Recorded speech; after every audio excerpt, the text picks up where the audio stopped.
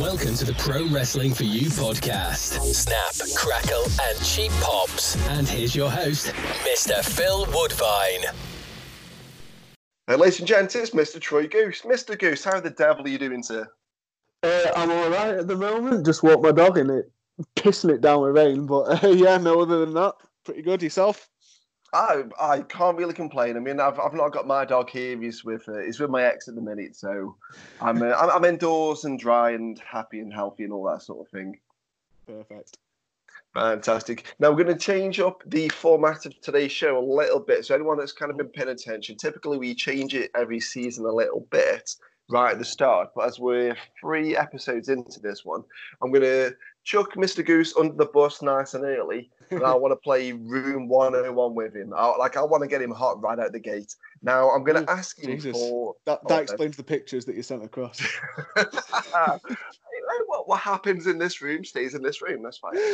But I'm going to ask him for 2 options that he would love to put in about the wrestling business into Room 101. Now, we are going to banish one of those options, but he is going to have to keep the other option. So he needs to kind of be a bit careful about what he's going to pick because he's going to have to take one away with him. So, Mr. Goose, have you got 2 things that you would love to banish to Room 101?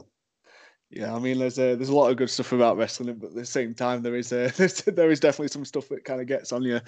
Right, I'll go for my first choice. Will be it's wrestlers who don't understand their position on a card, and in particular, card psychology. Ooh. And then the second choice, I'll go for wrestlers who blame the fans for their matches or their spots not going over. Wow. I mean, I've been in this business for 13 years now, and I've heard many different sort of takes on both of these points, and I would love to put both in, but we can only put one in. So I'm going to go back and forward a little bit. So how do you mean by wrestlers that don't know their position on the cards or the psychology of the position on the cards?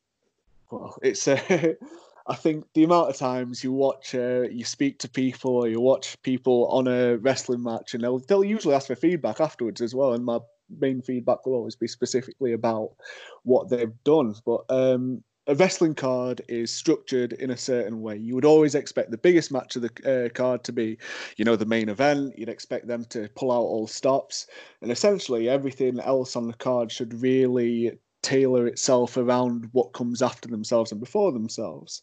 So, for example, you get an opening match, you'll usually go out there. It'll be a crowd who they're just coming into the room. They might still be getting settled. They might still be having their drinks, and they might not. If you go out there as wrestlers and go, first thing we're going to do, we're going to go out there and we're going to have a 6-star indie classic, which a lot of people they do. They have that mentality of just, it don't really matter what everyone else is doing. We will just go out there. We'll do absolutely everything, and then nobody on the card has any cards left to play. If that makes sense. So imagine that you've gone out and the main event is a hardcore match, no disqualification, and then the first match on the card decides to finish with a weapon shot finish. And the second match on the card decides to finish again with a weapon shot finish.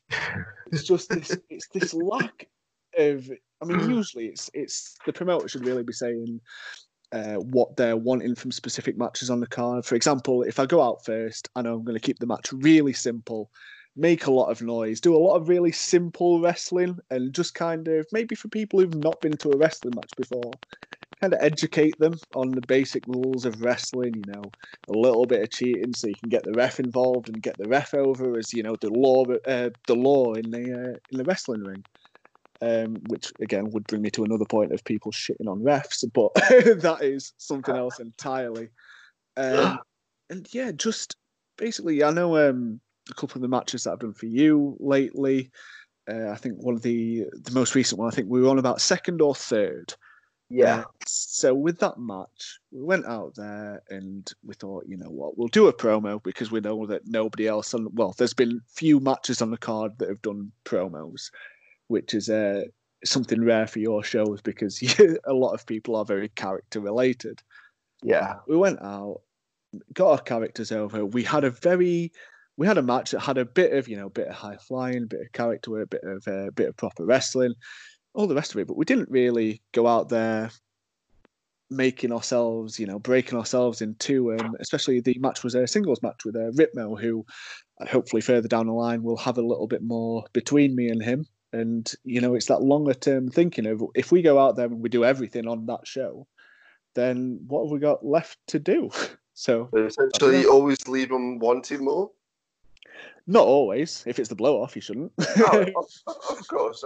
But I mean, like wrestlers not knowing their place on the card. I mean, how much is this down to wrestlers, and how much is this down to the promoter? Like, whose shoulders does it fall on? Because I kind of think, unless it's like asking a toddler what do they want for their tea, they're not going to say broccoli. They're just not. They want sugary, fatty, naughty foods. And at times, and apologies to any wrestlers listening to this, I do it is like trying to juggle toddlers, working with wrestlers and managing wrestlers and whatever. Because if you give them carte blanche, they'll take it. You give them an inch, they'll take a mile. So is it on the promoter or is it on the performer? I'll take your little metaphor analogy, whatever the correct term is, and I'll shift it slightly. So the promoter, yeah, definitely parent of the show. It's them who look after the entire thing. They look after their household, which is the show and the promotion. Now, the wrestlers that shouldn't be toddlers, if you're booking toddlers, and I don't mean like actual toddlers, though that would be a show that I would pay to watch. Yeah. You shouldn't be looking after toddlers. You should be looking after like mid to late teenagers who know generally what they should be doing. They should have some thoughts, on what they want to be getting over and all the rest of it. But a promoter should give off barely anything, I tend to think. They should tell them the finish that they want, what they want going forwards, and the basic gist of the match. But other than that, if a promoter has to hold your hand the entire way through a show and say this is exactly what you want, what we want you to do, then there's other talent out there who understand card psychology, who would be more than happy to prove themselves, come down, be given 2-3 bits of information, and pull exactly the match out of the hat that they want you to do. I mean, for me and you, I think you told me the basic idea of the character that you wanted. Can you imagine what it'd be like if you had to tell me every single bit of the match that you wanted out of me? It just doesn't make sense to me. It's definitely there's got to be a meeting of the minds to a certain degree, but I also do think a lot of promoters don't necessarily want to take charge. I'm not going to name names. I'm not chucking people. Of course not. I was thinking about asking, but I thought, no, of course not. No, it's Why fine. would we do that? But I've been in some changing rooms, whether I've been on the show, whether I've just gone along, got in early and spoke to the promoter, whatever. And I've heard the promoter just say to a couple of people on the card about their match, such and such and such and such, do some flippy shit, and then just move on. I was like, oh my God. Mm-hmm. Like, what does that even mean? He's not told him a time. He's not told him a finish. Oh, he's Jesus, yeah. You need to he's know not that. giving him anything other than do some flippy shit. It's like, oh my God. Those are the promoters that tend to be either they're inexperienced or they're fans more than they are promoters. So, some people will learn and they want to learn. But if I guarantee if they wanted to know this information, they could go to any other promoter they know, go, what bits of information do I need to give off? And I'm sure a promoter would say, unless they're, really competitive and they don't want any competition, they'd say, give them the time, give them a basic idea of the finish. And if it's important, tell them storyline coming out of it. And if only, I mean, no, it's wishful thinking, but a lot of times, I get it. I'm a nightmare on show day to get hold of. Like I'm all over. I get it, but yeah, there'll be certain people that. I mean, maybe it comes from I know we're going off into the weeds a little bit with this one. Maybe it depends on how the promoter's been brought up in the business. If they become a wrestler, then a promoter, they might be willing to sit with the talent a bit more rather than just coming in like a businessman and doesn't know the wrestling side. Perhaps maybe that could be it. Maybe, but I tend to think that most promoters usually have been involved in the wrestling industry one way or another. I was just thinking myself. I mean, everybody that I've worked for tends to have been involved in the wrestling industry before they became a promoter. But There's a couple up north that we're not going to name that are very much just businessmen. I genuinely don't know who you're on about, so I'm fine with that. That's fine. But because obviously I don't want to spend sort of too much time on the Room 101. Your second choice was wrestlers that blame the fans for a lack of reaction. Yeah.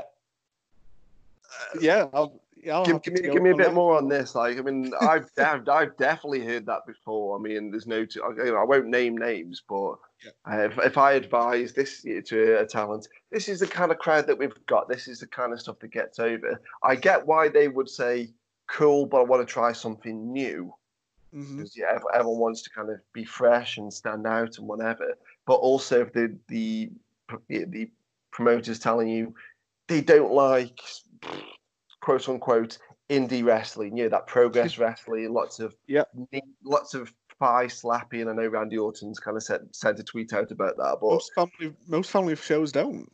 but a lot of talent, especially sort of newer, younger talent these days, they've grown up with that thigh slapping style of Fight Club Pro and Progress Wrestling, this sort of stuff. And if you say this doesn't get over here, they want characters and personalities. And sometimes occasional talent have come to Stoke, gone, no. They might have liked that before, but they've never seen me do it, and they shit the bed and then blame the fans. I mean, you must have been around this for this to be one of your suggestions. A little, probably not as much as other promotions. I'm relatively early into my career, if you want to call it that. Generally, I've seen so many people who, I mean, don't get me wrong, there are the occasional times where you'll go in front of a crowd and that crowd will react to absolutely nothing. Most recent example for myself was actually a match I had with Ritmo for House of Pain, my academy. Not my academy, but the academy that I learned to wrestle in. And we literally, I think we must have tried absolutely everything. We had high flying, we had technical, we had character work.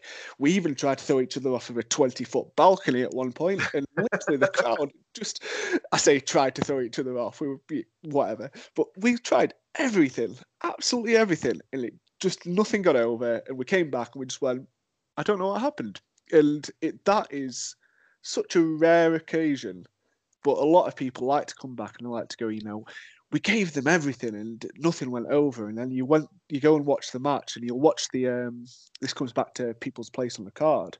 The opening match for me should always be a match that tries a little bit of everything, see what the crowd react to. And every other wrestler on the card should be watching that to see what's going over, what are the crowd reacting to, if the promoter hasn't already told you that going into the match. But even so, you can have crowds who usually react to one thing that might change on the day, depending on the weather or how much they've had to drink. But I've seen so many people come back and go, we gave them everything that we could, and really, what everything they could related to was a lot of strong style, a lot of beating the hell out of each other, a lot of dives, a lot of indie wrestling, like you said, and the crowd just going, meh. Polite golf clap at the end of it. Yeah. And you go, you could go out there and you can watch another match on the card, and they'll go out there and they'll have an arm wrestle for the first minute, and the crowd will get really into it just because they can relate to what's going on in the ring and they're young kids or whatever. And instead of taking from that match, they've just decided we'll go out there and we'll give them our match instead of tailoring their match to the audience in front of them. Saying that can sometimes go the entire opposite way, where you try comedy and the comedy dies on its arse, and I think that's worse than the indie stuff dying in front of a crowd. You try comedy and you get no reaction, and you just kind of go, well, I don't really know where to go from here unless you've actually planned a contingency. But I've watched there was one match that still to this day sticks in my mind. It was in front of a crowd in Hucknall in Nottingham, which is, the crowd were being a little bit difficult on the day. No, they weren't really reacting to much.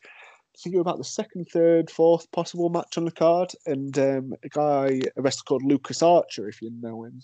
Yep. Yeah, so Lucas Archer, he went out with a guy called Nate Colt. They went out, and Luke, for me, is the number one babyface I think I've ever watched in front of that sort of crowd, where he will just keep trying. He's not deterred by anything. If one thing doesn't work, he'll go to the next. If that doesn't work, he'll go to the next. And he'll just keep trying things until he gets that reaction, because he's just not willing to go, well, if you're not going to react, this is the match I'm going to give you anyway. It's my show, not yours. And a lot of people have that stubborn sort of attitude. But yeah, for me, Lucas is really that guy who, first time I watched him, and he turned a dead crowd into a really lively crowd, and just thinking not never, but it's very rarely the crowd's issue. It's they've paid to be there. They don't owe anything to the show. It's the wrestler to put the show for them. This is really, really difficult, because you've given me two really good examples, and I've been around both, and it just knowing the two almost fall into the exact same. I mean, they're sort of two sides of the same coin per chance. Sometimes mainly just people being stubborn. That's really what it falls down and to. just blaming everyone else for their options. Yep. Can I put that in instead? People just being stubborn. You know what? Fuck it. Yes, we are.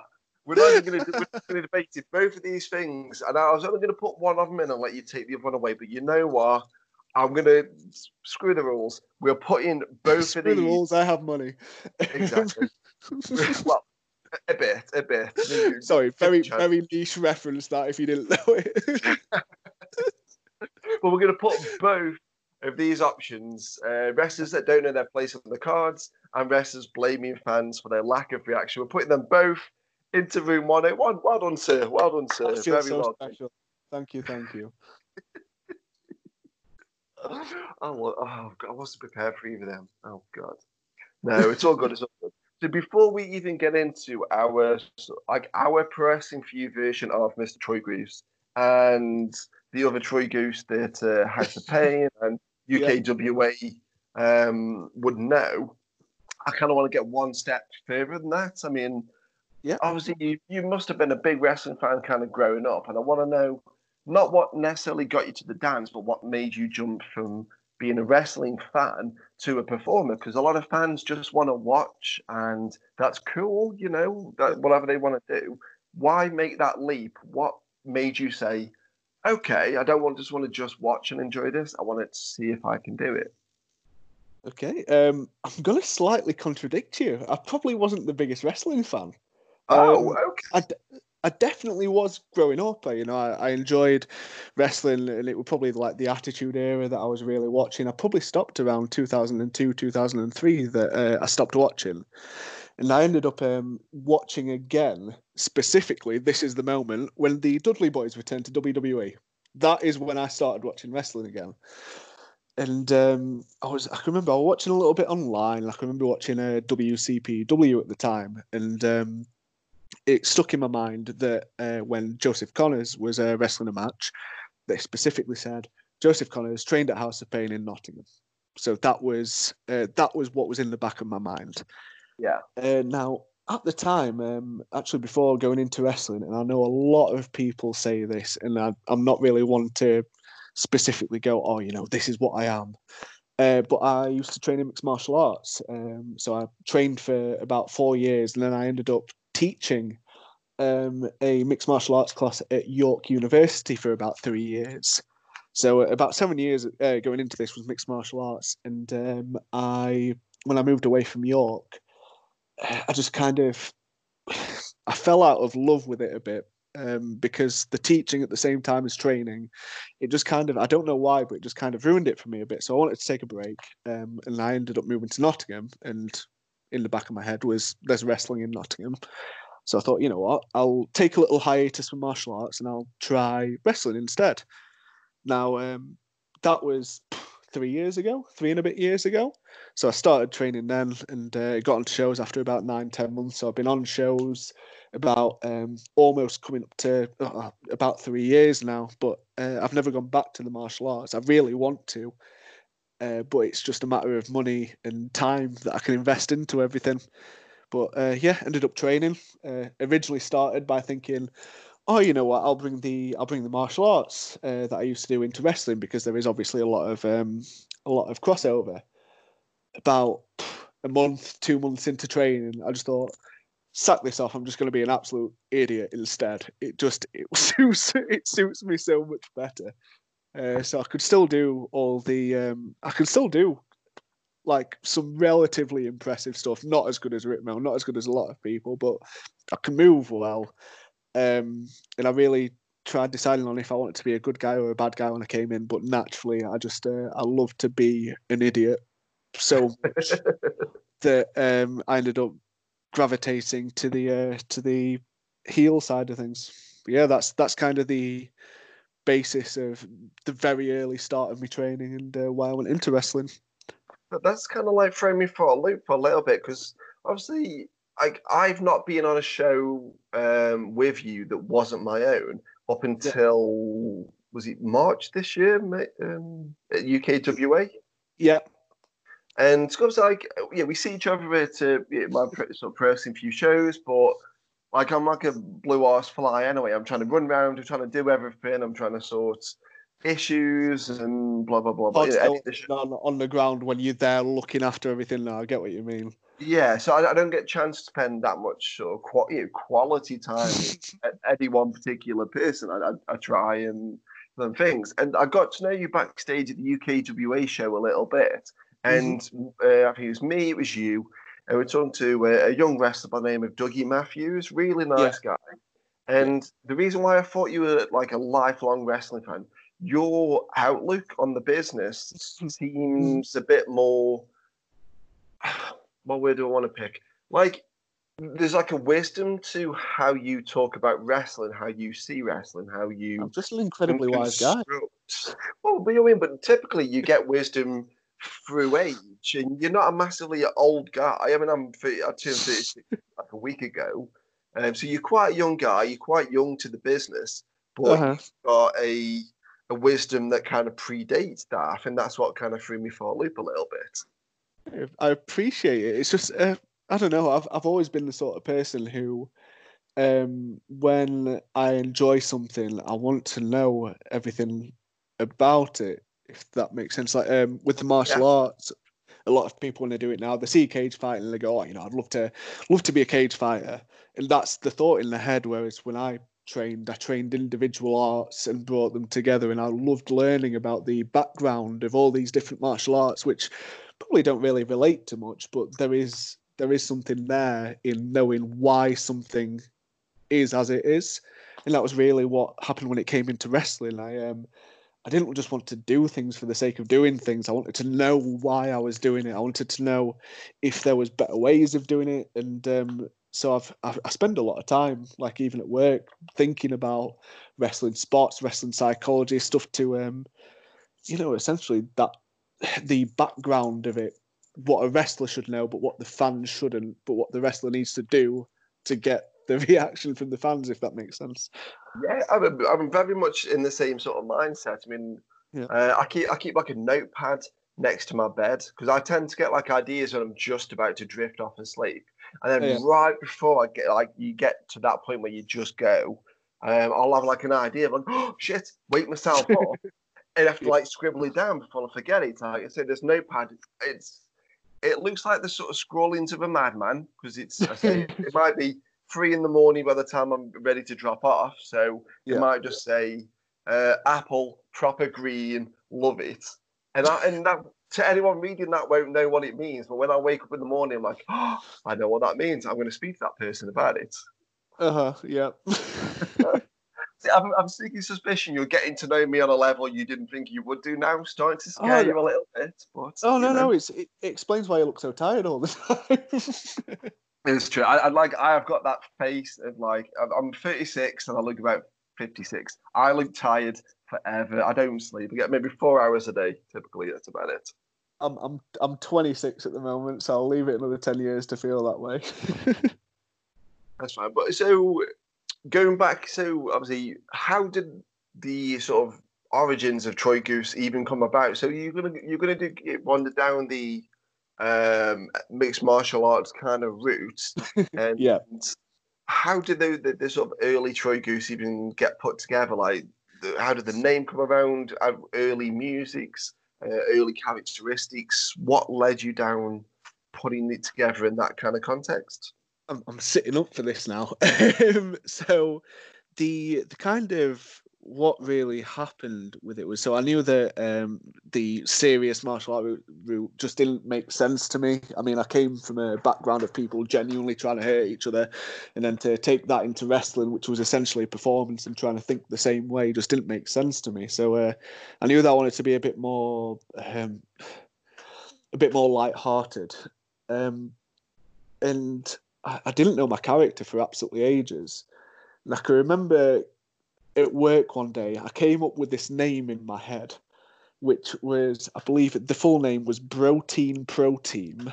So like Bro Team and Protein switched and then put together. And that was the thought in my head. I thought that is a fun name for a team. And I ended up building this entire character based mainly with three main inspirations, which was obviously bro science at the time, which is still very much an inspiration for me. There's a film. Have you ever heard of a film called Never Back Down? Yeah, it's the main character is called Jake, and there's that lady in that's the lady in that's really fit, but she's been beating up Johnny Depp. Yeah, so it's got a bit weird. Amber Heard, that's the lady. There you go. That's really specific, but So it's for anyone who doesn't know, it's the MTV version of a mixed martial arts film. It's like the Karate Kid. It's the Karate Kid, isn't it? But it's so MTV. It's so MTV. It's like Gossip Girl mixed with Karate Kid. It's incredible. But essentially, the main bad guy in that, I really enjoyed his character in that. So I used such a specific reference again to kind of inspire my character. So there's those two, and then there's finally. Did you ever watch growing up? I'm not sure if this was growing up for you or not, but there's a show called Yu-Gi-Oh, also a trading card game. You know what I'm on about? Yeah, I'm vaguely aware of it. I'm old, so not really. So there's a show there, and in the show there's a guy called Seto Kaiba, who is kind of an anti-hero, but not really, because he's very much an antagonist to the main character, but he's not really a bad guy. He's just really, really arrogant, and it's the sort of person where you could show him irrefutable proof that something's happened, and he could just go, "No, it's not happened." That specific feeling. So there was those three characters that I wanted to use as inspiration, and then we ended up me and a friend at wrestling called Callum, who we wanted to build a team together. So us two decided to be a team called Bro Team Pro Team. We ended up dropping the Bro Team, so it's now Pro Team, which is still a name I use to this day. I'm part of Pro Team in 2 different promotions, and essentially the entire character was built around that. And what I wanted the team to feel like was that thing in like high schools, in secondary schools, where there's the popular group of kids, and when you were at school, you could take they could come after you, they could try bullying you, whatever, and you could put them down with such an incredible line, and then they could come back with some like really weak insult, and then all of their mates would laugh. Yeah.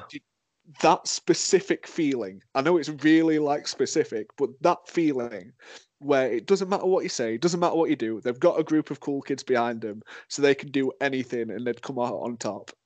It's that specific feeling I wanted to get from the team. That's I know that's really like niche, but I think that in wrestling, there's so many people who want to be wrestlers that you kind of have to focus on those really specific feelings and those really specific emotions you want to elicit from people. But yeah, so we ended up being called Pro Team. I tried to think of a name for ages for myself that I wanted to use. Couldn't. And I ended up, we were sat outside at my parents' house one day having a barbecue. And I can just remember going to my brother. I just went, oh, I'm just trying to think of a name for my character. I'm just trying to think of any sort of like American jock sort of name that I can use. He looked at me and just went, Troy? I went, yeah, that works for me. And that is legitimately the origin of that.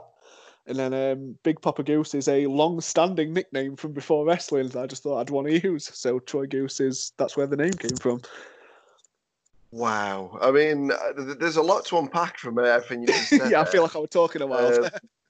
For me, one of the I genuinely love asking people how they came up with their wrestling name, because I think it's such a difficult decision, because I don't know anyone that has necessarily stayed in this business with the very first name that they ever picked. Yeah. There are some people, but most people tend to go down the alliteration route. So it would be like Action Adam, BBCCDD, whatever. And that kind of like falls by the wayside. It's kind of like starting a car in first gear. Once you've used it up, you go into second, and you change your name and whatever. Again, I'd use a lot of metaphors and this sort of thing. So apologies if it sounds a bit whatever, but like I love knowing how people get their names. And Drill told me his first name that was suggested to him. So with you only sort of been in this business 3 years, I'm guessing you only know Drill as the pie-loving northern heavyweight, bruiser, whatever. You didn't see him before that when it looks like he was from This Is England? Nope. So it was kind of like Doc Martens wearing football hooligan kind of deal. Like, This Is England shape. Obviously, he's got his no hair too. Got like the big Doc Marten boots, like a football thug, like Green Street kind of thing. And that was Drill, how I met him maybe 5 years ago, 6 years ago, something along that kind of line. But he was always called Drill, and I've never asked him why he's called Drill. Well, it's just Drill. I don't know why. But on his episode of the podcast, the first name pitched to him, and especially at this point in time while this is going on in the world, I don't know if I dare say it on the podcast, but fuck it, we'll do it anyway. The name pitched to him was Dwight Power. Jesus. Like, Jesus. oh, yeah. And that Who was the exact reaction suggested I that had. to him? I think it was the promoter. I won't name him, but I think it's Johnny Brannigan of GPW. I'm pretty certain Drill said that's who pitched him that name. I don't know how serious that was, but fuck, I mean, 5, 6, 7, whatever years ago it would have been. It was bad anyway. But 2020, I can't think of a worse wrestling name than Dwight Power. Oh. Speaking of, what's your favourite wrestling name you've ever heard? Oh, I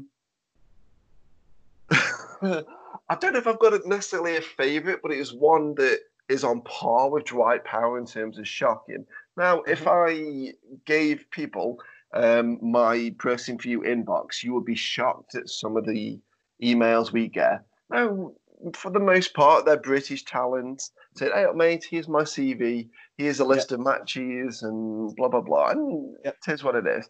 The worst one I've ever had was from a guy in America. Don't remember exactly where in America, but he dressed like an S&M baby. Yep, excellent. I like it. And it gets better. So he kind of looked like Daffyd from Little Britain. So skin tight PVC kind of thing. And he wasn't just like any wrestler. Yeah. Yeah, and he was very out. I don't want to be rude, but he wasn't in a great shape. He looked like 10 pounds of shit in a 5 pound bag. I'm going to leave it at that. And his wrestling name was Bad Baby Bitch. What do you even do with that? An S&M Everything. I would do everything with that. Only for one show, and I'd pretend like I'd never seen what he was meant to be like, but one show would be the best show of my life. I wouldn't know how to, I couldn't promote that. Like, come on, bad baby. Just like, you know what, mate? Thank you, but I'm not going to fly you over from America and introduce you to Stoke-on-Trent as an S&M baby called Bad Baby Bitch while you're in your lycra with everything on show, and it's not going to happen. But No, yeah, I've never forgot that. no, I can see it. It'd leave a mark. Yeah, I mean, I kind of got my name given to me. Like, I respond to filthy wherever I go. And it's weird because if in my regular job, I don't respond to Phil. It's weird. It's it's that Randy the Ram kind of from the wrestler vibe where I've been called filthy for so long, I forget what my real name is. It's fucking weird. Yeah. No, it's I know what you mean. I mean, obviously, if someone shouts Goose, do you kind of turn around rather than your real name? I'm less likely to turn around to Matt or Matthew. It's quite a common name, whereas like if someone's shouting Goose, and there's a lot of sounds that sound like Matthew. Yeah. Well, Matthew maybe not so much, but Matt is it's very easy to get confused with a lot of stuff. And there were about 5 Matthews in my class at school. So no, Goose, Bird, Birdie, Big Popper every now and again. If the girlfriend's feeling frisky. Wow. I mean, should I give Bad Baby Bitch a call? Or we can get you as a tag team. Oh, me and Triple B. Yeah, I know, I'd love it. Don't give him a lovely nickname. It means we have to fucking book the bastard now. Oh, God. That's the way that you book him. You put Triple B, he's not provided a promo picture. Oh, no, we didn't know that he was going to buy it like this. But then he turned up and we've paid his booking now. That's how you get away with pictures, that. Yeah, those pictures he sent are going to scar me. He looked like Daffy from Little Britain. I know, again, Little Britain at this point in time is a dodgy subject to talk about because he's just been removed from iPlayer and Netflix and all that. But he looked just like Daffy. Quite a larger chap wearing very small gear. It was all like way too Oh God, no. No, we're going to skip over that because I'm going to bring up my my dinner I had. So we'll skip over that. Outtakes. That's that. Outtakes of Bad Baby Chad. I feel like it's. So obviously you came along to our show, and it was only it was last year. Yep. Last July, I do believe. Now, this is one question I have got to ask you, and I hope I'm kind of putting you on the spot a little bit, but I'm not meaning it to kind of throw you under the bus a little bit. Now, sometimes I'll have like an idea for a character and I'll stash it away in the back of my head until I find someone that I think exhibits that kind of behavior. And you'd come along to a show. I remember it was Preston for you, a Method to Our Madness. It would have been our July show. And I think it was... Yeah, I think it was Jukin that recommended you to us. Yep. And said, go along and help out and all that sort of thing. And yeah, meet Phil, the promoter, and have a little chat with him. And I think I was on merch. You came over, said hello. I didn't click in who you were because I was into promoter mode. And it was an emotional show anyway. We had the Joshy Brown Memorial Battle Royal on that show, which was made us even more emotional and whatever anyway, which obviously we won't go into, but obviously myself and Kim Rocks, very, very emotional that day. There's no two ways about it. Yeah. So quickly said hello once it clicked in and just went about my business, being the promoter and all this sort of thing. And ended the show, the majority of fans leave, and you'd come up and start helping take the ring down, all this sort of thing. I remember talking to you a little bit, and we were discussing who Troy Goose is, and you kind of told me about who the character was. And I don't think I hid my feelings terribly well. I was like, oh, okay. Yeah. a jock kind of douchebag kind of thing. It's like, okay, I've kind of seen it. Maybe, just maybe. And I don't remember who brought up the HR thing first. I mean, do you remember? Yeah, I know the conversation went. So you're gonna have to tell me, fill in some blanks. So we didn't actually have that conversation on the show. You basically, I helped out. You basically said, great of you to come down. Throw me a message with some ideas for characters. So we didn't speak about it at the show. We spoke about it over Messenger. So I'd heard that you like really out there ideas. So I can remember specifically what I pitched you, but I thought, what's something really weird that I could pitch? And I think the first one that came to my head was, and I don't think it was going to succeed, but I just went, what if looking at the guys on your show, what if I create a union for bald-headed guys with beards? And I thought, you know what, if you're into really weird stuff, that might get there. And you were like, I don't think you went for it. I think it were a bit too out there. And you're like, oh, I'm not really into that. And I went, right, okay, well, this is what I usually do. I didn't think it'd work, but I did say, this is what I usually do, which is I call it like a jock sort of character, but it's kind of veered away from that since obviously you saw what it was at UKWA. It's just kind of whatever I feel like it is on the day. And then you asked me, you were like, oh, are you a personal trainer in real life? Is that why you do the jock gimmick? I went, no, I work in HR. And I think that's when your little light bulb, sleep-addled green apple brain started kicking in. That's when you really started going into it. For the reasons that you thought that maybe a HR person might get a bad reaction from people. I mean, I won't go into the specifics of what you said, but I thought you were.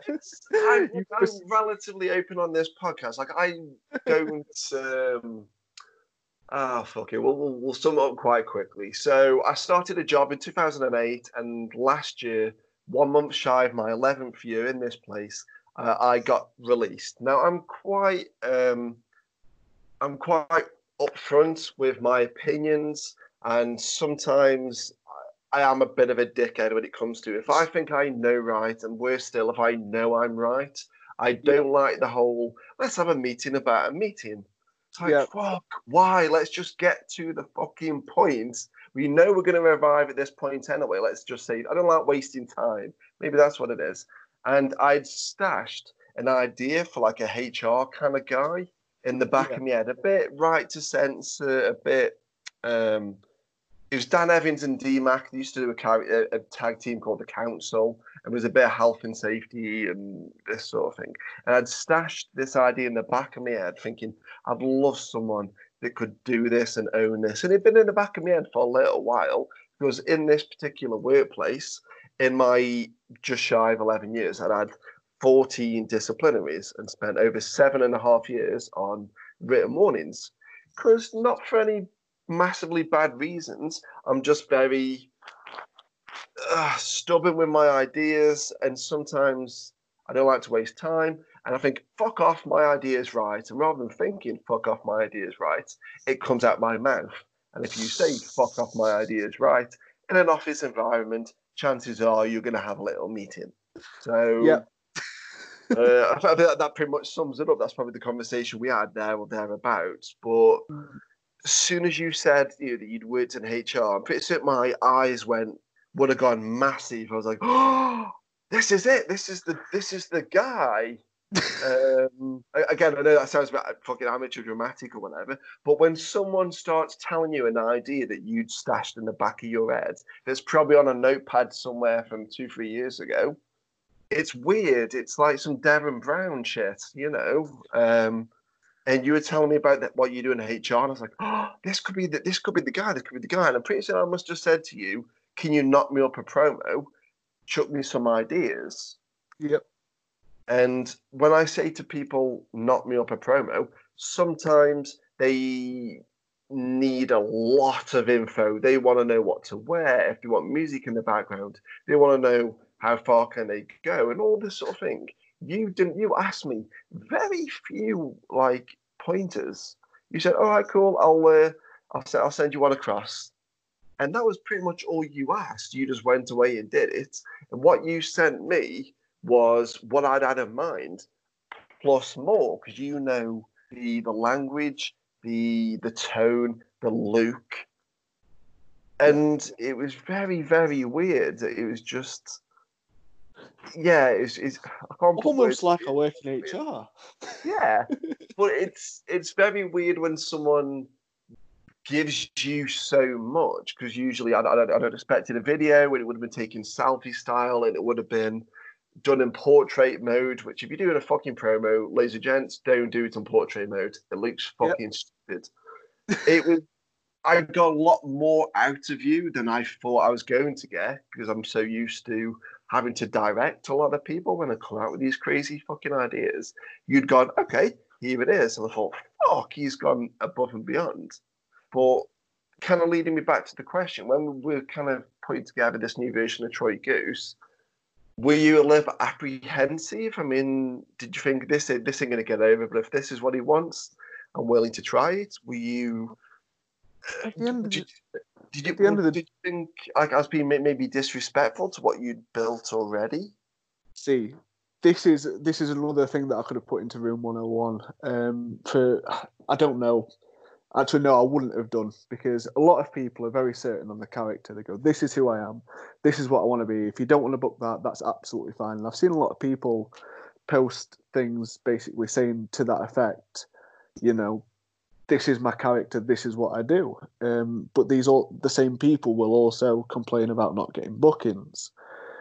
Now, for me, as far as it goes, I specifically, when I said that Jukin recommended me to Pro Wrestling for You, what I did was I put up one of those, like those advert posts of "please book me," but I know that I'm not the sort of guy who has GIFs, who has Instagram stories based on action I've done in the ring, because usually what I do is I tell a story throughout a match instead of putting it all into a 5-10 second clip. So they really highly recommended Pro Wrestling for You, saying it really suits what you are and how you perceive wrestling. I went, cool, right. So I went down, and at the end of the day, nobody knows Pro Wrestling for You, and this is gonna sound like I'm sucking you off, so apologies on this in advance. But nobody knows Pro Wrestling for You, and nobody cares more about Pro Wrestling for You than you do, I bet. I feel like that I'd be willing to say. It's like wrestlers who... Nobody cares more about a wrestler's match than the wrestler themselves. And that's why, they can sometimes get upset when the crowd don't react to it the way that they want them to. So when I came in and I said, here's my ideas, or here's what I do, and you went, that's not for our show, who am I to go, okay, you're wrong, I know your show better than you do? It's ridiculous to me. Absolutely ridiculous. You said, here, this is what I'd like. I was just happy enough that you pitched an idea to me. And especially something that was so easy for me to do since I do it as a job. End of the day, it's entirely different to what I usually do, and I'm sure you've seen it, but at the same time, what I usually do is still a lot of talking, and it's that comfortability on the mic. So it's just being able to marry up what I do as a job into what you would want the reaction to be from me as a character. Again, obviously I work in HR. I am a lot nicer than my character, and the HR function that I work in is very nice.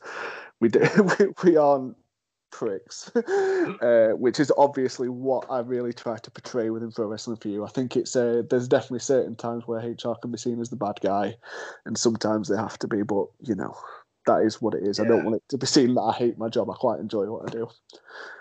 Well, I mean, I've got to say, I mean, right from the get-go, Magic Mark, I say he didn't start with Pro Wrestling for You, but I can't imagine Pro Wrestling for You without him. And he loves to hate you. Like, I really hope you take that as a compliment, because whatever road Magic Mark has traveled down, when you're in the ring and he's on commentary, he's got so much weight behind his words directed at you that you can tell there's a little bit of something in there. Like, I don't imagine Magic Mark's had 14 disciplinaries and 11 years like this Balin that's talking now, meaning me. Yeah. But you can tell he's definitely come up against something that he's wanted to, or he has told to go fuck off, or whatever the case may be. And Magic Mark loves to hate you. Daniel Terry, our announcer, loves doing promos of you, because you give him some back. It's not just a case of him interviewing you, and it's one way. So how do you feel about your match? I think it went very well. Like, fucking hell, give me something to work with. Whereas you can tell when Dan is working with you, whether it's in the ring and it's kind of organic and impromptu, or whether it's backstage in front of that hard cam that we've now got in the changing room, and Oh, doing them is there, some kind of things. speaking of the hard cam, is there a clip of from last time of when I were doing my promo on how to tie a tie properly? Oh, I've not seen it anywhere. I absolutely loved what I think I Matt don't. Burns ended it. I don't think there is. I know there's a bit Oh, of a. I know there's a bit of a promo with you backstage right yeah. before your match with Ritmo, but I don't think any of it involved the tie. Well, you know when we start pissing about when it's after the show and the camera's still on. Yeah. Yeah, there should hopefully be a bit there where I start teaching people how to tie a tie correctly. Matt Burns gets involved in it. It's probably one of my favourite promos I've ever done, which is usually the case when I'm not doing a promo on anything. Did a promo recently about how much I hate zebras, and I absolutely loved it, but it wasn't recorded. I know we have got like a sort of gag reel that our video guy Simon he's by the end of the year. I mean, obviously we thought we'd have done a lot more shows up to this point by Yeah, now. of So course. we were going to do 6 months of shows. So it would have been 3 or 4 shows, and take the gag reel from those 3 or 4 shows, and then put it together, and it'd be like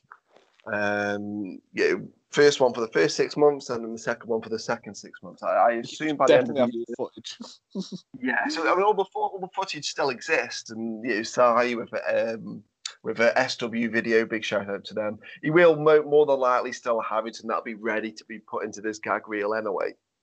Yeah. As well as your banana escapades of Bjorn backstage at Pro Wrestling for You on the Rocks from February the 2nd this year. So Yeah. I yes. really enjoy just messing about in front of a camera. I'm a narcissist that way, I'm sure. Well, you know what? It's like I think that's a good thing. I would prefer people to give me a lot more content to play with than to give Yeah. me nothing. Because I'm not going to name names, but there are certain people on our roster that you kind of need to kick their ass to get them into a photo shoot, to get them into a video promo, and it's like pulling teeth sometimes, where you can tell people that genuinely enjoy it and will give us a lot more content than we need. I think that's the thing for me. Some people really enjoy wrestling. You can tell they really enjoy wrestling. But what they enjoy doing is the sort of matches that they enjoy seeing. Whereas for me in particular, I just really enjoy being my character, if that makes sense. I really Yeah. enjoy portraying somebody else. Not that I hate myself, but I really enjoy having that release of getting to be a different version of yourself, to be able to do the things that you want to do, to be a prick who works in HR, which you don't often get to do. You usually have to be very, very by the book. I mean, I think you might have just hit the nail on the head there, because I mean, I don't know if there's necessarily a line between Phil Woodvine and Filthy. I think that there will be a line, but to be that character, you can get away with anything. You can say the most horrendous things in the world, and there's very little comeuppance. And it's very liberating. And I get why people love being heels. I get why the Randy the Ram kind of vibe, once you've been in this business for a little while, why you prefer to be that character and why sometimes you can get lost in that character. Yeah, I don't know. I think it's just a variation of ourselves. It's a version of ourselves that we wish we could be at times, but at the same time, if we tried being like that in everyday life, it just wouldn't work. We all have times where we have to temper ourselves, where we have to pull back, where we have to bite our tongue, essentially. Whereas as a wrestler, you can really just kind of, and even I think there's 2 occasions where I've been a face where I've really enjoyed doing a very similar character, just more likable. And it's not so much that, it's not you, but it's not you either. That's a lot of Yeah, negatives. Yeah. I think I was a face for the first time maybe 5 or 6 years into this business. I've been heel throughout, and for the majority of that was being a manager. That was like my bread and butter, and I had to do there's Infinite Promotions, and they're doing it's like a not like a World Cup, but I don't know football, so this is really bad. Premier League, is that the top I don't know league? football either, mate. Oh, Premier League's the we're top so league, manly men, aren't we? But it's called the Premier League of Pro Wrestling or something like that. And we had most cities up and down the country had a team of 3 wrestlers and their designated spokesperson, manager, sort of thing. Like, it was a really cool idea. I can't fault him. And it was a bit of a shame that it didn't stick around for longer. But I was the manager, voice piece, whatever, of the Stoke City team. It was myself, Robbie Dynamite, Mark Morgan, Dean Allmark for Stoke. And various other teams and all this sort of thing. And I think it was the second ever show that we did. We were in Birmingham, and I can't think of the company that we were on, but they had a Premier League match. And I was in heel mode, but they didn't want us in heel mode. They wanted us in neutral. And trying to be neutral when you've been a heel for so long is really fucking difficult. I mean, a kid... wrestling just is a weird thing to me. Yeah. Be a good guy, be a bad guy. Being like tweeners, I just don't get it. Yeah, I don't... I mean, a kid jumped up to give... I think it was Dean Allmark was our guy for the day, to give him some shit. And instinctively, I saw someone jump up and went, "You!" Realised what I was doing and had to backpedal so badly it looked horrible. I went, "You! I like your shirt, mate." It's a compliment. Yeah, it was, but it just felt like the biggest limp noodle ever. It's just, oh God, I like your shirt. Oh God. But I mean, I think heel does suit you. You can tell with you it's very liberating. I think a lot of people tend to say that I'm like that. Well, I'm not like that, but I'm a dick in real life. Not a bad dick. Oh God, I'm just gonna stop. I'm gonna end up rambling, so I'll just leave that there. I promise you won't lose bookings based on this podcast. Probably. I mean, there's no guarantee, but you never know. You never know. So I'm gonna have to ask. So where did this standards and practices come from? Because again, I didn't anticipate this coming out. I just pitched the HR thing, and then you took it and turned it into a living, breathing thing. So where did standards and practices for ethical wrestling spew come about? Obviously, you said that you wanted us like as relatively as part of a team. I always think teams should have team names. Yeah. Something easy, something that's well, obviously the name isn't easy, but the acronym is. So I went, right, okay, we need something really obnoxious. We need something that's you hear it and you just go, oh, wankers. But the best thing about that is if you're going to have something like that, you have to have it be an acronym so that people have something easy to say, and it's best as heels, where you're trying to do something seriously, but it kind of falls back on yourself as a joke. So I just went, we'll do an acronym, something that ends up where we end up looking like wankers. And there was so many. I think it was Haley who ended up saying something about standards and practices, or standards and whatever. Some of those really like typical HR terms. And I just kind of went into brainstorm mode. I thought, right, okay. I ended up listing all the different HR-y sort of terms that I could think of. Ended up throwing a couple into a group chat saying, what does this sound like? Is this all right? Is this all right? And essentially just ended up landing on SPEW for Standards and Practices for Ethical Wrestling, or Society of Protection for Elvish Welfare, if you're a Harry Potter fan. That's again, at this point in time, mentioning Harry Potter is probably as dangerous as this gets. Just like, fucking hell. We're literally touching on everything that we're not allowed to talk about. Oh, okay.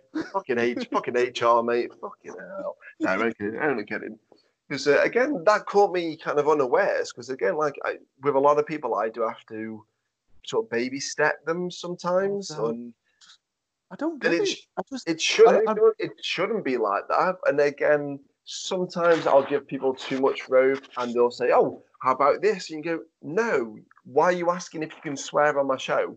Like, I mean, that's one example that kind of comes out a little bit. Oh, Yeah, can we do this? And it's no, the show hasn't changed. It's a PG show. Yeah, sometimes we do occasionally get a bit sort of close to the knuckle with certain things, and occasionally a swear word or two will slip through. Dave Davecchio, idiot.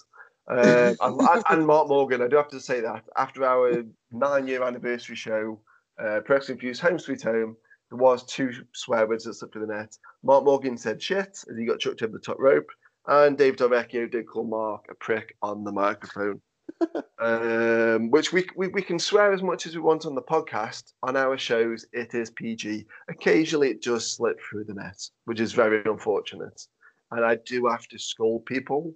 Of course, it's well, that's just the cost of business, isn't it? Yeah. I don't get people not taking pride in the character. So even like with the HR thing, that was mainly your suggestion. That was your idea of what you wanted. But at the same time, that character is my shot to get over on your show. I don't understand, and I just don't understand people who aren't willing to go, who have that passion within themselves to go, this is my character. I really want to go out and get a great reaction.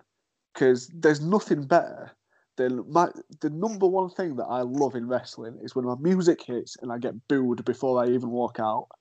That specifically is my favourite thing. You can end up working up to big pops and big boos and big cheers and everything during a match, but that specific reaction, there's nothing else about it. It's just they hate you, which is exactly what you're trying to get out of them. But the less that people take ownership of their own character and they just go, "Oh, Daddy, can you tell me what you want me to do today?" I'll ask you if you want me to get specific things over, but at the same time, if I ever want to be able to push my character in a certain direction, I have to show that I'm able to do those things. The first match I ever wrestled for you, so it was with the Oscar Mania. It was wasn't it? I knew we were going to get onto this. I'm so fucking ready for it. So obviously it was the first show that I'd ever come down to do for you, and you'd obviously told me the character, and we were involved in a 6-man wrestling match. 6-person, because it was 2 males and a female against 2 males and a female. But I came up to you, and obviously it was my first time being talked to as a worker on your show. And you came up to me, you're like, right, okay, so I've got this idea. What we've got here. So Drill, in case you didn't know, he comes out, he hands out pork pies to everyone. That's his thing. So I was there like, okay, cool. You go, right, okay. But instead of this time, he's not going to hand out pork pies. He's got this bucket of chicken instead. Look at this bucket of chicken in your hands and think, okay, cool. There you go. Except for it's not chicken, it's carrots that you've put in there. I went, okay, cool. Now, can you imagine how many, especially the sort of people who need to have their handheld, who come in and they look at you and you say that to them and then they just go, huh? The fuck? And it's that was such a strange, and I can remember thinking in my head, what the fuck are you on? But I thought at the same time, again, it's that thing of better than anyone else what's going to get over on your show. So I went, okay, cool, we'll do it. We'll see how it goes. And when we were planning the match backstage, and Drill were like, because I think we said, we need to incorporate the carrots or the bucket in some way. And Drill just went, oh yeah, I'll shove this carrot up Sean's arse. And I went, and so obviously it got a laugh. And I went, no, let's do it. And I think everyone was like, what? And I'm like, no, let's do it. I mean, it's easy enough to build to. Why not do it? Obviously, we ended up building to that in the match. We did it. It got over huge. And it's just, who else is going to do that on the match? Nobody else is going to do that on the match. It's knowing our place on the card. We've got a bucket of chicken. We're in a 6-person match that's a load of characters involved. Why not shove a carrot up somebody's arse? Why not? I mean, I don't remember when I started to kind of, this stuff started to fall into place. We happened to just have a KFC, and I was like, oh, it'd be really good for Drill to, he'd done the pie thing a good while now, and it was still funny, but I was wanting to do something else. And something in my head is for, it'd be great to do drill fried chicken, DFC. Uh-huh. So I started colouring in this Or unused Doncaster book. Football Club if you're back from my hometown. See, But yeah, you do know your football. You are a proper man after all. Who knew? Oh, trust me, I think I've been to 1-2 games maybe. But yeah, go on. Drill fried chicken. And I started colouring in this bucket and doodling on it and all this sort of thing. And I could just see it playing out in my head because Troy Goose and Drill are like they might seem a bit similar in terms of being bald men with beards. Yeah, you don't Or get any of them. I know, fucking hell, it's 70% of my fucking roster. But in terms of character-wise, they're chalk and cheese. They couldn't be as far removed from each other if you'd have tried. In terms of you're very well-spoken, he's very northern. He's there eating his dirty, horrible foods, like he's working kebabs, which are fucking disgusting. You're there being clean and presentable. I thought, this is amazing. It's just the mirror opposites. Like it's almost like Black Mirror, that show. They're almost like mirror opposites of each other, whereas they're similar and so fucking different. And I don't know where the carrots came in. I don't know what it was. I don't know. Something just clicked in, and I thought it'd be great if the joke's kind of on drill, and it'll get your character over right from show one. So thinking of something, what can we do? And you know, must have just saw, well, what can we stash under the ring that's not going to rot? That we can get the day or two before, and it's still going to be fresh. Okay, carrots. Yeah, fuck it, why not? So went to supermarket, bought carrots, brought them with me, and the rest, as they say, is history. Because if it would have been potatoes, putting a potato up Bjorn's bum, I don't think would have worked. Probably not. But it is nuts because I didn't know about the carrot up the bum. You lot did tell me about it. I thought you were joking because I was the DJ for the day. And I said, look, there's carrots. It's under the front right-hand side of the ring, which is sort of hard cam side. Now, they're there, make a bit of a joke, whatever, and that'll get Troy's character over because it's, you say in the promo, you don't get a body like this by eating fried chicken and pork pies. I thought that gets your character over, that gets Drill's character over perfectly. And I were out kissing my own ass. I'd say it did it pretty well. Now, a few minutes before the show had started, I came in the back and said, so what are you guys doing? And I think it was Drill went, we're putting a carrot up his arse. I laughed and walked off, going, oh, you funny buggers. Went back to the DJ booth and didn't think anything more of it. Carry on playing the music for the show and whatever. Now, when he starts wrapping Bjorn's arms and legs up, I know there's like a name for is that like a Johnny Saint spot? Is that a? I think so. I've no idea though with that specific. Yeah, but typically where the face runs up and kicks him up the arse and that sort of thing. Now, at that point, I don't know what you're doing. I've got 1,000,001 things going through my head, and oh my god, he's literally going to put a carrot up his bum. Like I thought he was joking, so I'm just kind of like watching. Thinking, I don't know, I can't stop this. I mean, if I was thinking it's a bad idea, I can't stop it. Why would you want to?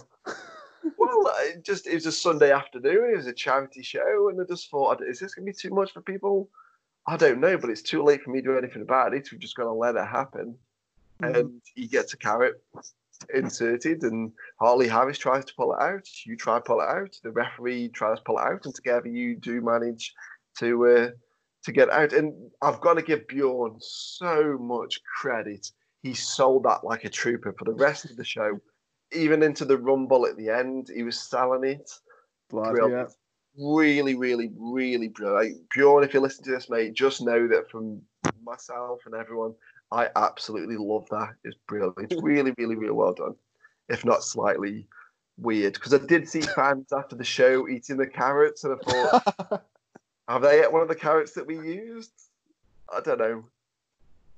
I mean, you must see you and Drill being sort of polar opposites of each other. Yeah, I mean, I think generally there's nobody I look more like than Dukin. I think is the absolute epitome of we do look very similar to each other, to the point where if I post promo pictures on my page, it will automatically tag him. Genuinely true. It will tag him in that picture, and I have to remove his tag and tag myself. Genuinely true with that. I do have that issue. I'm going to have to say this. And Ryan, I know you listen to his podcast. I know Keith does as well. But when I go to tag the Myats, even though Keith is 61, Ryan is late 20s, I think. So there's a bit of a gap. But Facebook tries to tag the other person in the picture. So sorry, Ryan. I love that. But yeah, so I'm used to looking like people in this. Me and Duke, we've done plenty of mirror spots with each other, and spots where I'll run down all his features and tell him what an ugly bastard he is, and he's like, "But you see the similarities here."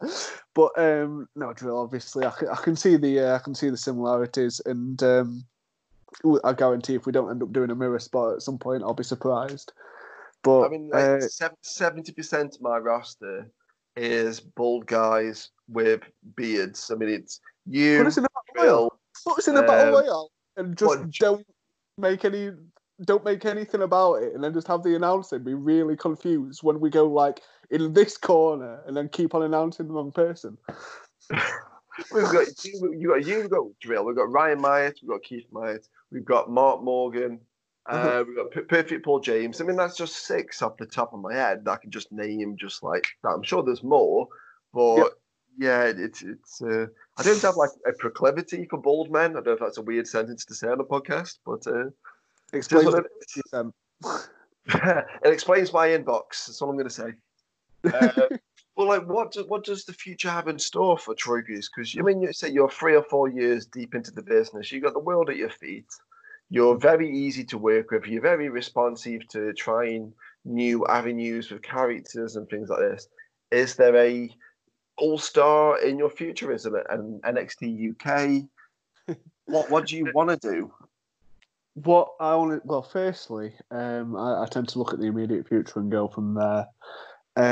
I love working. I love working as many places as possible. Originally, so up until very recently, I was residing in Nottingham, and a lot of my work was doing it with a lot of the wrestling was to do with House of Pain, as well as Future that's based around Mansfield as well. And I was wanting to get as many places to work in, like Stoke sort of area specifically, because my girlfriend, 4 years, so longer than I've been wrestling, she lives in Manchester. The plan was always that I'd end up moving to Manchester. So I'm ended up moving to Manchester now. It's just that at this time, it's kind of been caught halfway in between. So the first thing I need to do is I need to get myself set up in Manchester. I've heard great things about a lot of the academies and schools up there. So get myself on a couple of shows up there. Kind of go from there. I put a lot of pressure on myself with the martial arts, and at the end of the day, I kind of fell out of love with it. So as far as I can tell, wrestling to me is a hobby, but a hobby that I absolutely love doing and love spending as much time with it as possible. I want to get booked as many places as possible, but at the same time, I don't want to get to the point where I stress out going, oh, why won't these people book me? Why aren't they interested in me? At the end of the day, there's so much wrestling going on nowadays, and it's specifically why I posted the post that led me to Pro Wrestling For You, which was, it's kind of an advert for myself saying, please book me, but I know that that's not really going to work for me. I don't have many gifts and much of an online presence, but let me know where you think would suit me, and I'll go there, I'll put in the time, I'll make myself known, I'll help set up, I'll help take down, I'll understand the psychology of the card itself and prove to you why I'd be a good fit for you. And even if my current character or another character I do doesn't fit, I will watch the show to the point where I understand maybe this could work, maybe this could work. So really, I just want to get booked a couple of places in Manchester first, get myself set up at a training school, and go from there. I'm not putting anything specifically, and I'll say this just because it does have an effect on my future. So Ryan Bartram is a Destroyer. Is he Destroyer from Synergy? Yeah. It's so- Troy Ryan. So we kind of went Destroy. Yeah, Troy exactly. Ryan, yeah. So we've got a absolutely jacked guy who is in incredible shape. If you've not got him on Instagram, ridiculous how good shape he is in. Now, if I'm going to move to Manchester and keep on with the name Troy, it just kind of it's.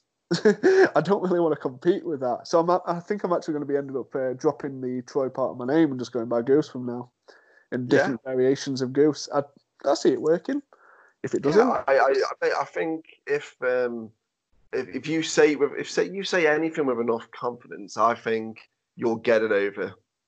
well, it's the original. It's why I always used to go by Troy, specifically just Troy. That's all I ever used to go by, just one name, because everybody does the two name things nowadays, and it's usually two first names together. So I'll use him again just because he's we've already said so. Like Troy Ryan is two first names. You get a lot of people who are like first name, and it's the Shawn Michaels thing where they took inspiration from him. But so few people are going by one singular name, and it's one of these things where I don't think there's any single part of it wrestling that should be overlooked.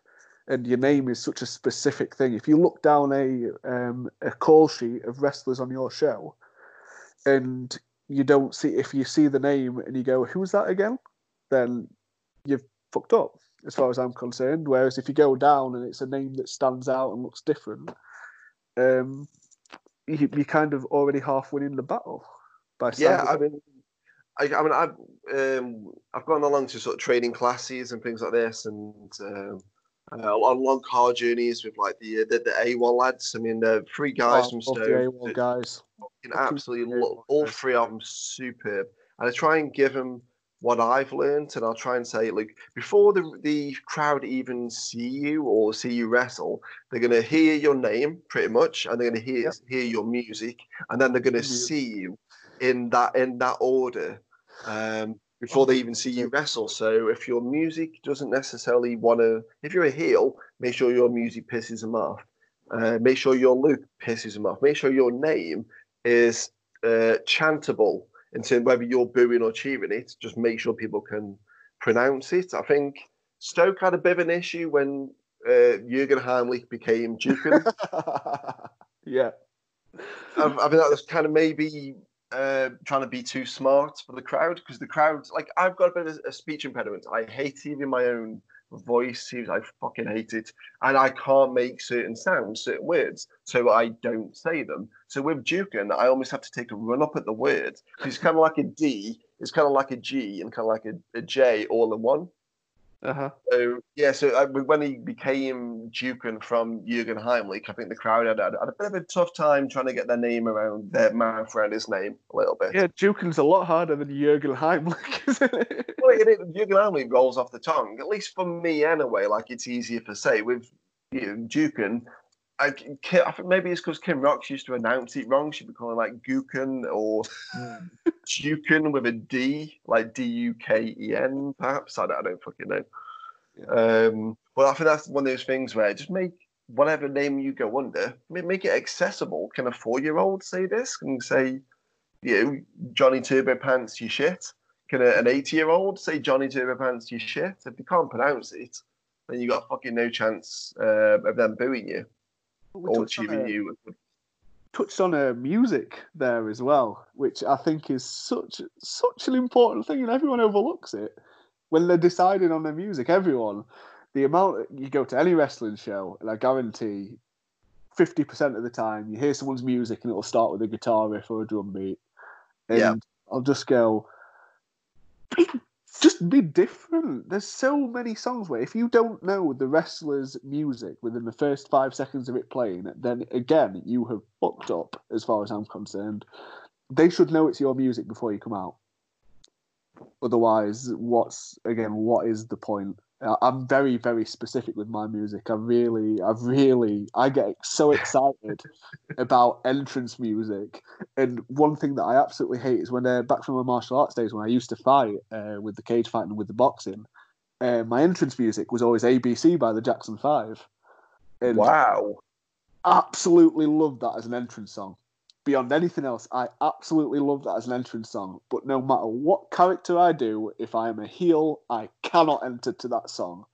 And it irks me to this day.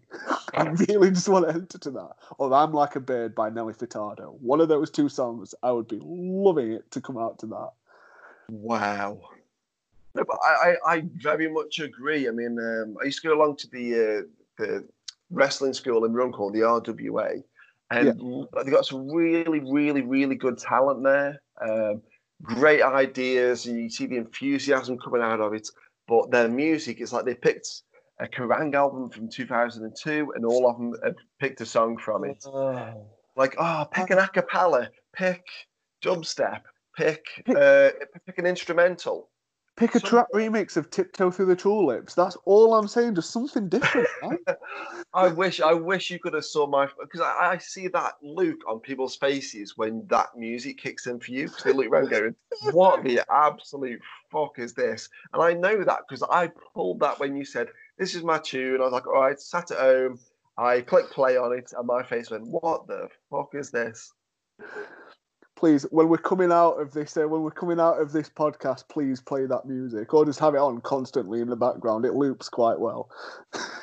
Oh my god, it's perfect, though, isn't it? It's absolutely perfect. And who else does that music suit? It's specifically my character to a T at Pro Wrestling Feud. That music. Yeah, I mean, I'm not going to argue with you on that one. It's because I do love watching people's faces and they go, "What the absolute shit is this?"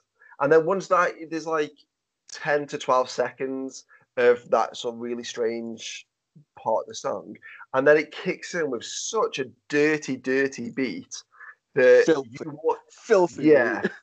And this is one thing again, like I always try and teach people, like words in songs don't always make sense. Like Steve Austin didn't really have words in his song for the most part. And then when he changed it up with Disturbed, it did. But he walks to the tempo of that song. And if you coming out doing 10 to the dozen and the song's Johnny Cash, it doesn't make sense. You're not walking to the beat of that song.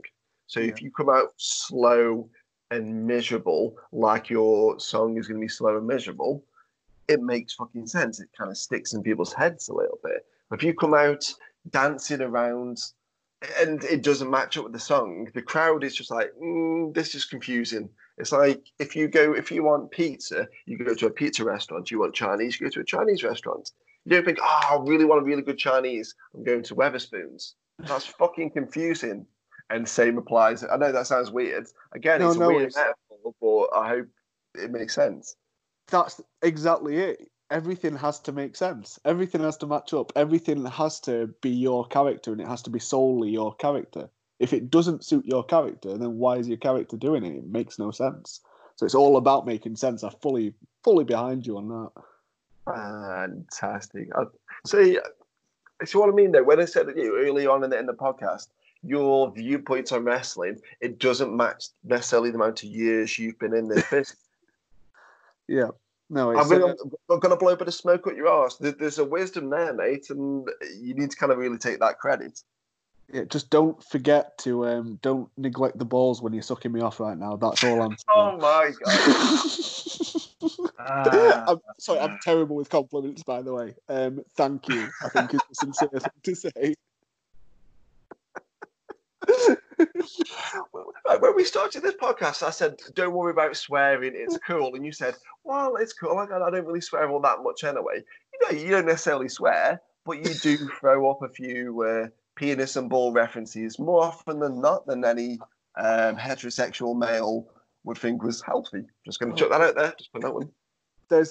For me, there's nothing better than I love doing it in promos. Is just slipping in as many innuendos as possible, stuff that kids won't click onto, but the parents do. One of my favourite things that, again, it's one of these off the cuff things that kind of happened was I was cutting a promo, the mic didn't work, so I just I noticed the mic wasn't working. I told everyone the mic wasn't working while I was still holding it up to my mouth. Somebody shouted, "Why are you still using the mic then?" I went, "I just like the way that it feels in my hand." And all the mums started pissing themselves. The kids had no idea what was going on, but I just same show. One of my like gimmicks that I've got there is that I've got a really, really small towel, really specific. I get tiny towels trying to get me there. But essentially, it came down to that we made a joke one time that the other wrestler had a bigger towel than me, and then we just made dick jokes about it the entire time. And Amazing. for the past year and a half, all I've got away with is telling people that my towel's perfectly fine. It's big enough to handle any wet situation, and people just start pissing themselves. Wow. It's I thought I was bad because when I want to give a big shout out to Unstoppable Wrestling up in Padiham in Burnley, where they run. Which again, I think that's a company where I think you would thrive. Your characters would thrive up there. I'm the announcer there, so I'm not really filthy. I'm Phil Woodvine with this little air about me. Again, I'm not being a face, but it's still. I'm going to be nicer than what I would be. Announcers shouldn't be faces or heels. Announcers should be there to... Yeah, but little bits sometimes slip out. So I try and interact with the crowd quite a bit, and I get them kind of facing off against each other so I can chuck sweets out and just have some fun with them, essentially. And there's a kid that during an interval started doing the worm along the front of the ring, and rather than just letting it go, I was like, I'm going to draw some attention to this. Perfect opportunity for a bit of an innuendo. And he somehow, like, I got told this after the show that he's got like a world record. This little kid had been 6, 8, 10, something like that. I don't fucking know. So he's got the world's longest worm. Well, yeah, he did the worm across the entire Burnley football pitch. I didn't know this till after the show. So he started doing the worm, and rather than getting into the second part of the show, I said, "Look, I'm going to set you a challenge right now, mate. Whatever his name was. Could you do the worm all around this ring, all in one piece?" He said, "Yeah, I've got." And I was like, "Oh, okay. Tell you what, in front of everybody here, get me the cameras out because they were kind of still in the back. We're going to film you. We're going to take some pictures. If you can do that around this entire ring, we're going to get you a present from the back. I know it'll be sweet. There's a popcorn machine. I'm going to get you a present." And he used 16-foot ring, and he did the worm without stopping. So he did it around the corners of the entire ring, which is impressive in itself. I was like, oh my God. And then just the little cherry on the cake for the people that were listening for it. I was like, thank you so much for showing 100 people your worm.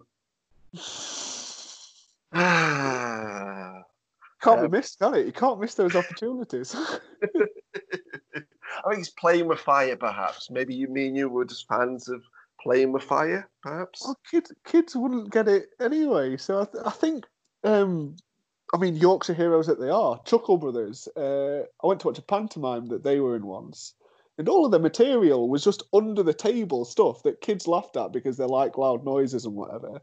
But I was pissing myself laughing watching this. That's so, like, just because you're performing for kids doesn't mean that there aren't parents there. You just have to be safe with what you do. So it's really easy to get away with saying anything in front of kids because they don't have the context. It's not like they've got active sex lives, is it? Well, hopefully not.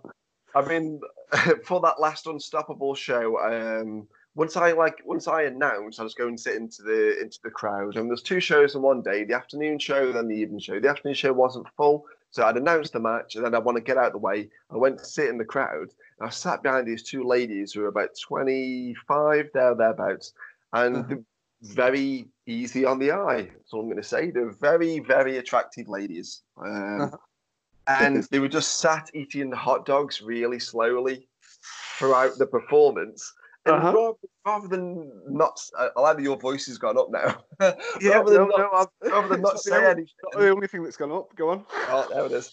Rather than not say anything, again, it's that playing with fire thing. So I get back in the ring to announce the winners of the match. And I'm about to announce we're going into the interval. And I'm just kind of like pointed back at these 2 ladies that happened to have the hot dog halfway into their mouth. While I was like, I couldn't have penciled it better. I was like, ladies, can I just say, from every man 18 and above, thank you. Thank you so much.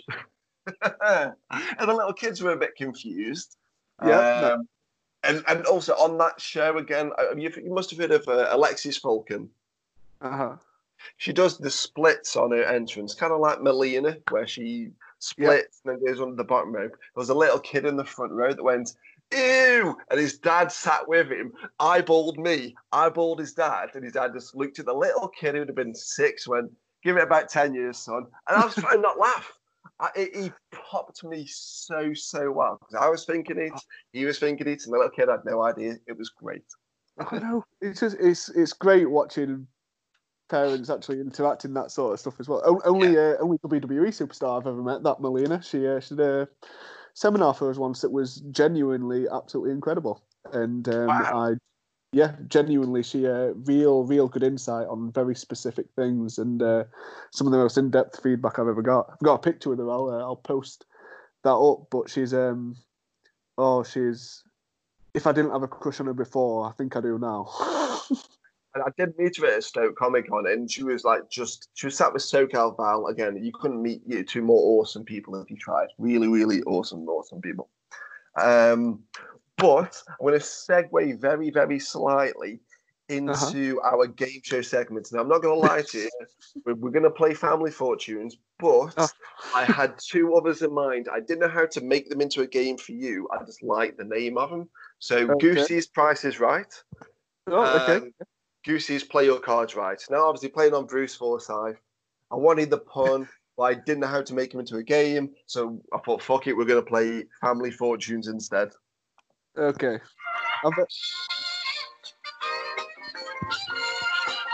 I love this cheesy 90s shit.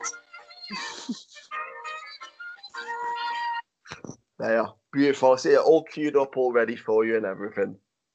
Perfect. I like the preparation. Oh man, I'm. If there's one thing that I am, it is professional. Unless I'm sat behind 2 women deep throating hot dogs, of course. Oh Jesus. Yep.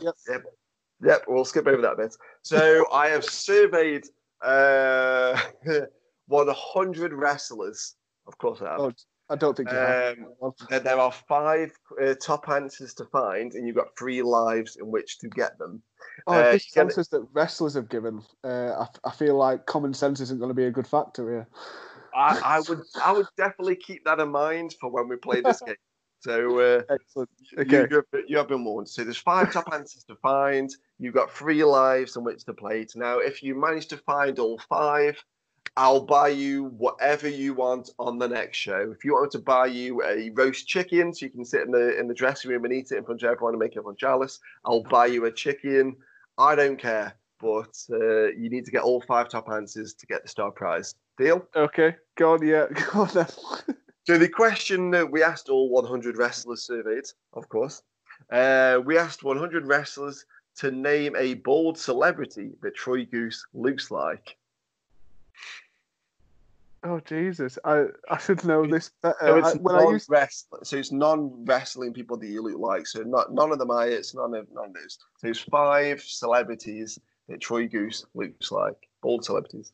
When I used to have hair, I used to get compared to Harry Kane all the time, but obviously that's not going to work anymore. Now let's think. I'm just trying to think of bald celebrities. You'd think it'd come to me better. I mean, I'm assuming it's not Terry Crews. Let's go with Patrick Stewart as the first one that's come to my mind. and the survey says, we have lost a life. So you've lost 1 life, and there's still 5 answers to find.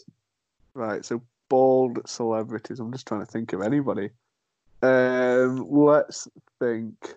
You know what? I'm gonna be optimistic here and go Jason Statham. It is the 3rd top answer. Oh, sick!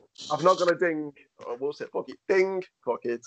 So you found 1 of them. There is still 4 answers to find, 2 lives.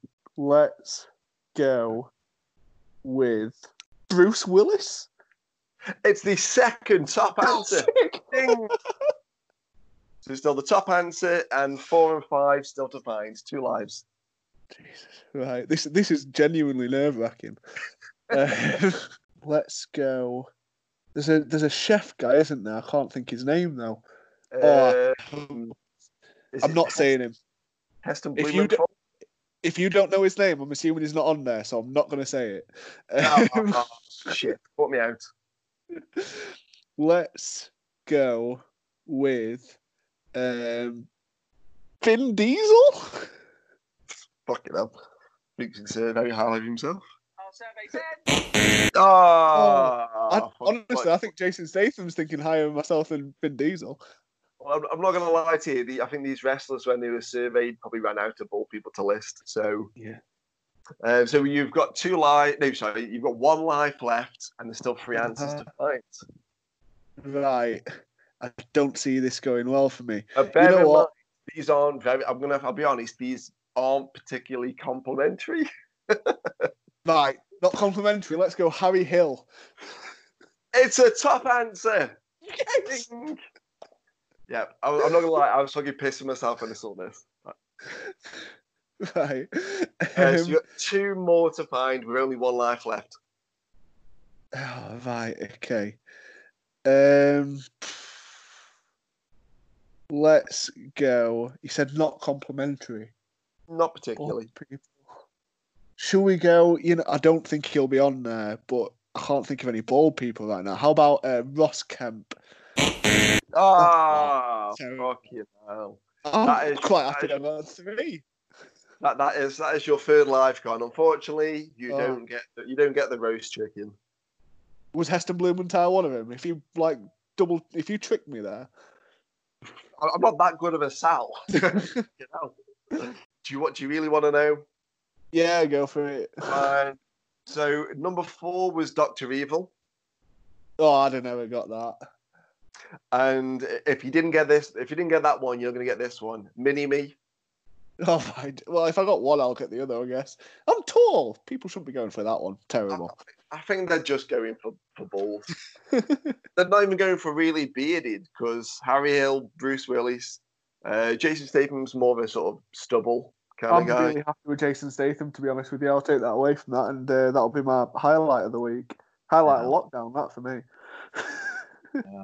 Complimented him too fucking much now. Fucking hell. It does mean I get to keep my chicken, so I'm quite fucking chuffed at that. I mean, that's surely half a roast chicken in like a drumstick. No, like I chicken. I mean, I work in Morrison's. Like, I nearly every shift I eat a full chicken. Oh, you're properly making me crave chicken right now. Right, times are good. That's all I'm going to say. Big shout out to Morrison's, and other supermarkets are available, just to keep it safe. But before we wrap up, is there anything that you want to promote? I never wrap up, Phil. You should know that. Oh my god. Sorry. Oh my god. So I know you are starting to get a bit more social media friendly. I mean, I know we put a lot of sort of clips. I don't know how to make GIFs, but we do put videos up. I think we put one up today of the Carrot Gate, or leading up to Carrot Gate anyway. Is there anything that you want to promote? Is there anything on the horizon? I know it's lockdown. We don't know when the next wrestling shows are going to be. But is there anything that you want to promote of yours? Nothing specific. I mean, it's obviously the home school is always one that I think I should be promoting. So, House of Pain Academy is great, as well as Future Wrestling down in Mansfield. If people are ever down that way, we've got some really relatively newer guys to the business who are all really hungry, who all really have that sort of attitude of not wanting to have their hand held. They're really wanting to, drive out and kind of have that passion for wrestling that not everybody has. So yeah, just those two, I think. Other than that, like any page you see me on, I guess. Shares. I really feel I should be better at this, but I'm just I'm not the most savvy with these things. If you want to know savvy, talk to Luna Rocks about all that sort of stuff. She's incredible. She is the absolute master. She does take like 1 million pictures on nights out, but you know what? It's cool. We love it a bit. So anyway, she's a good egg. I love some of her friends. Yeah, go on. And of course, if people did want to track down any more of our version of Mr. Troy Goose, you can go to youtube.com/pro wrestling for you. We've got lots of stuff on there. We're adding stuff all the time, including full matches and including full shows as well, to keep people nice and busy during lockdown. But Mr. Goose, it's been an absolute pleasure speaking to you. It's gone off in a very dirty, phallic kind of way at times, probably a few too many times. Mate, honestly, it's been an absolute pleasure. Ladies and gents, this has been Snap, Crackle and Cheap Pops. Thanks for listening. Check out Pro Wrestling for You on all social media platforms and stream our back catalogue of shows over at pw4uondemand.co.uk.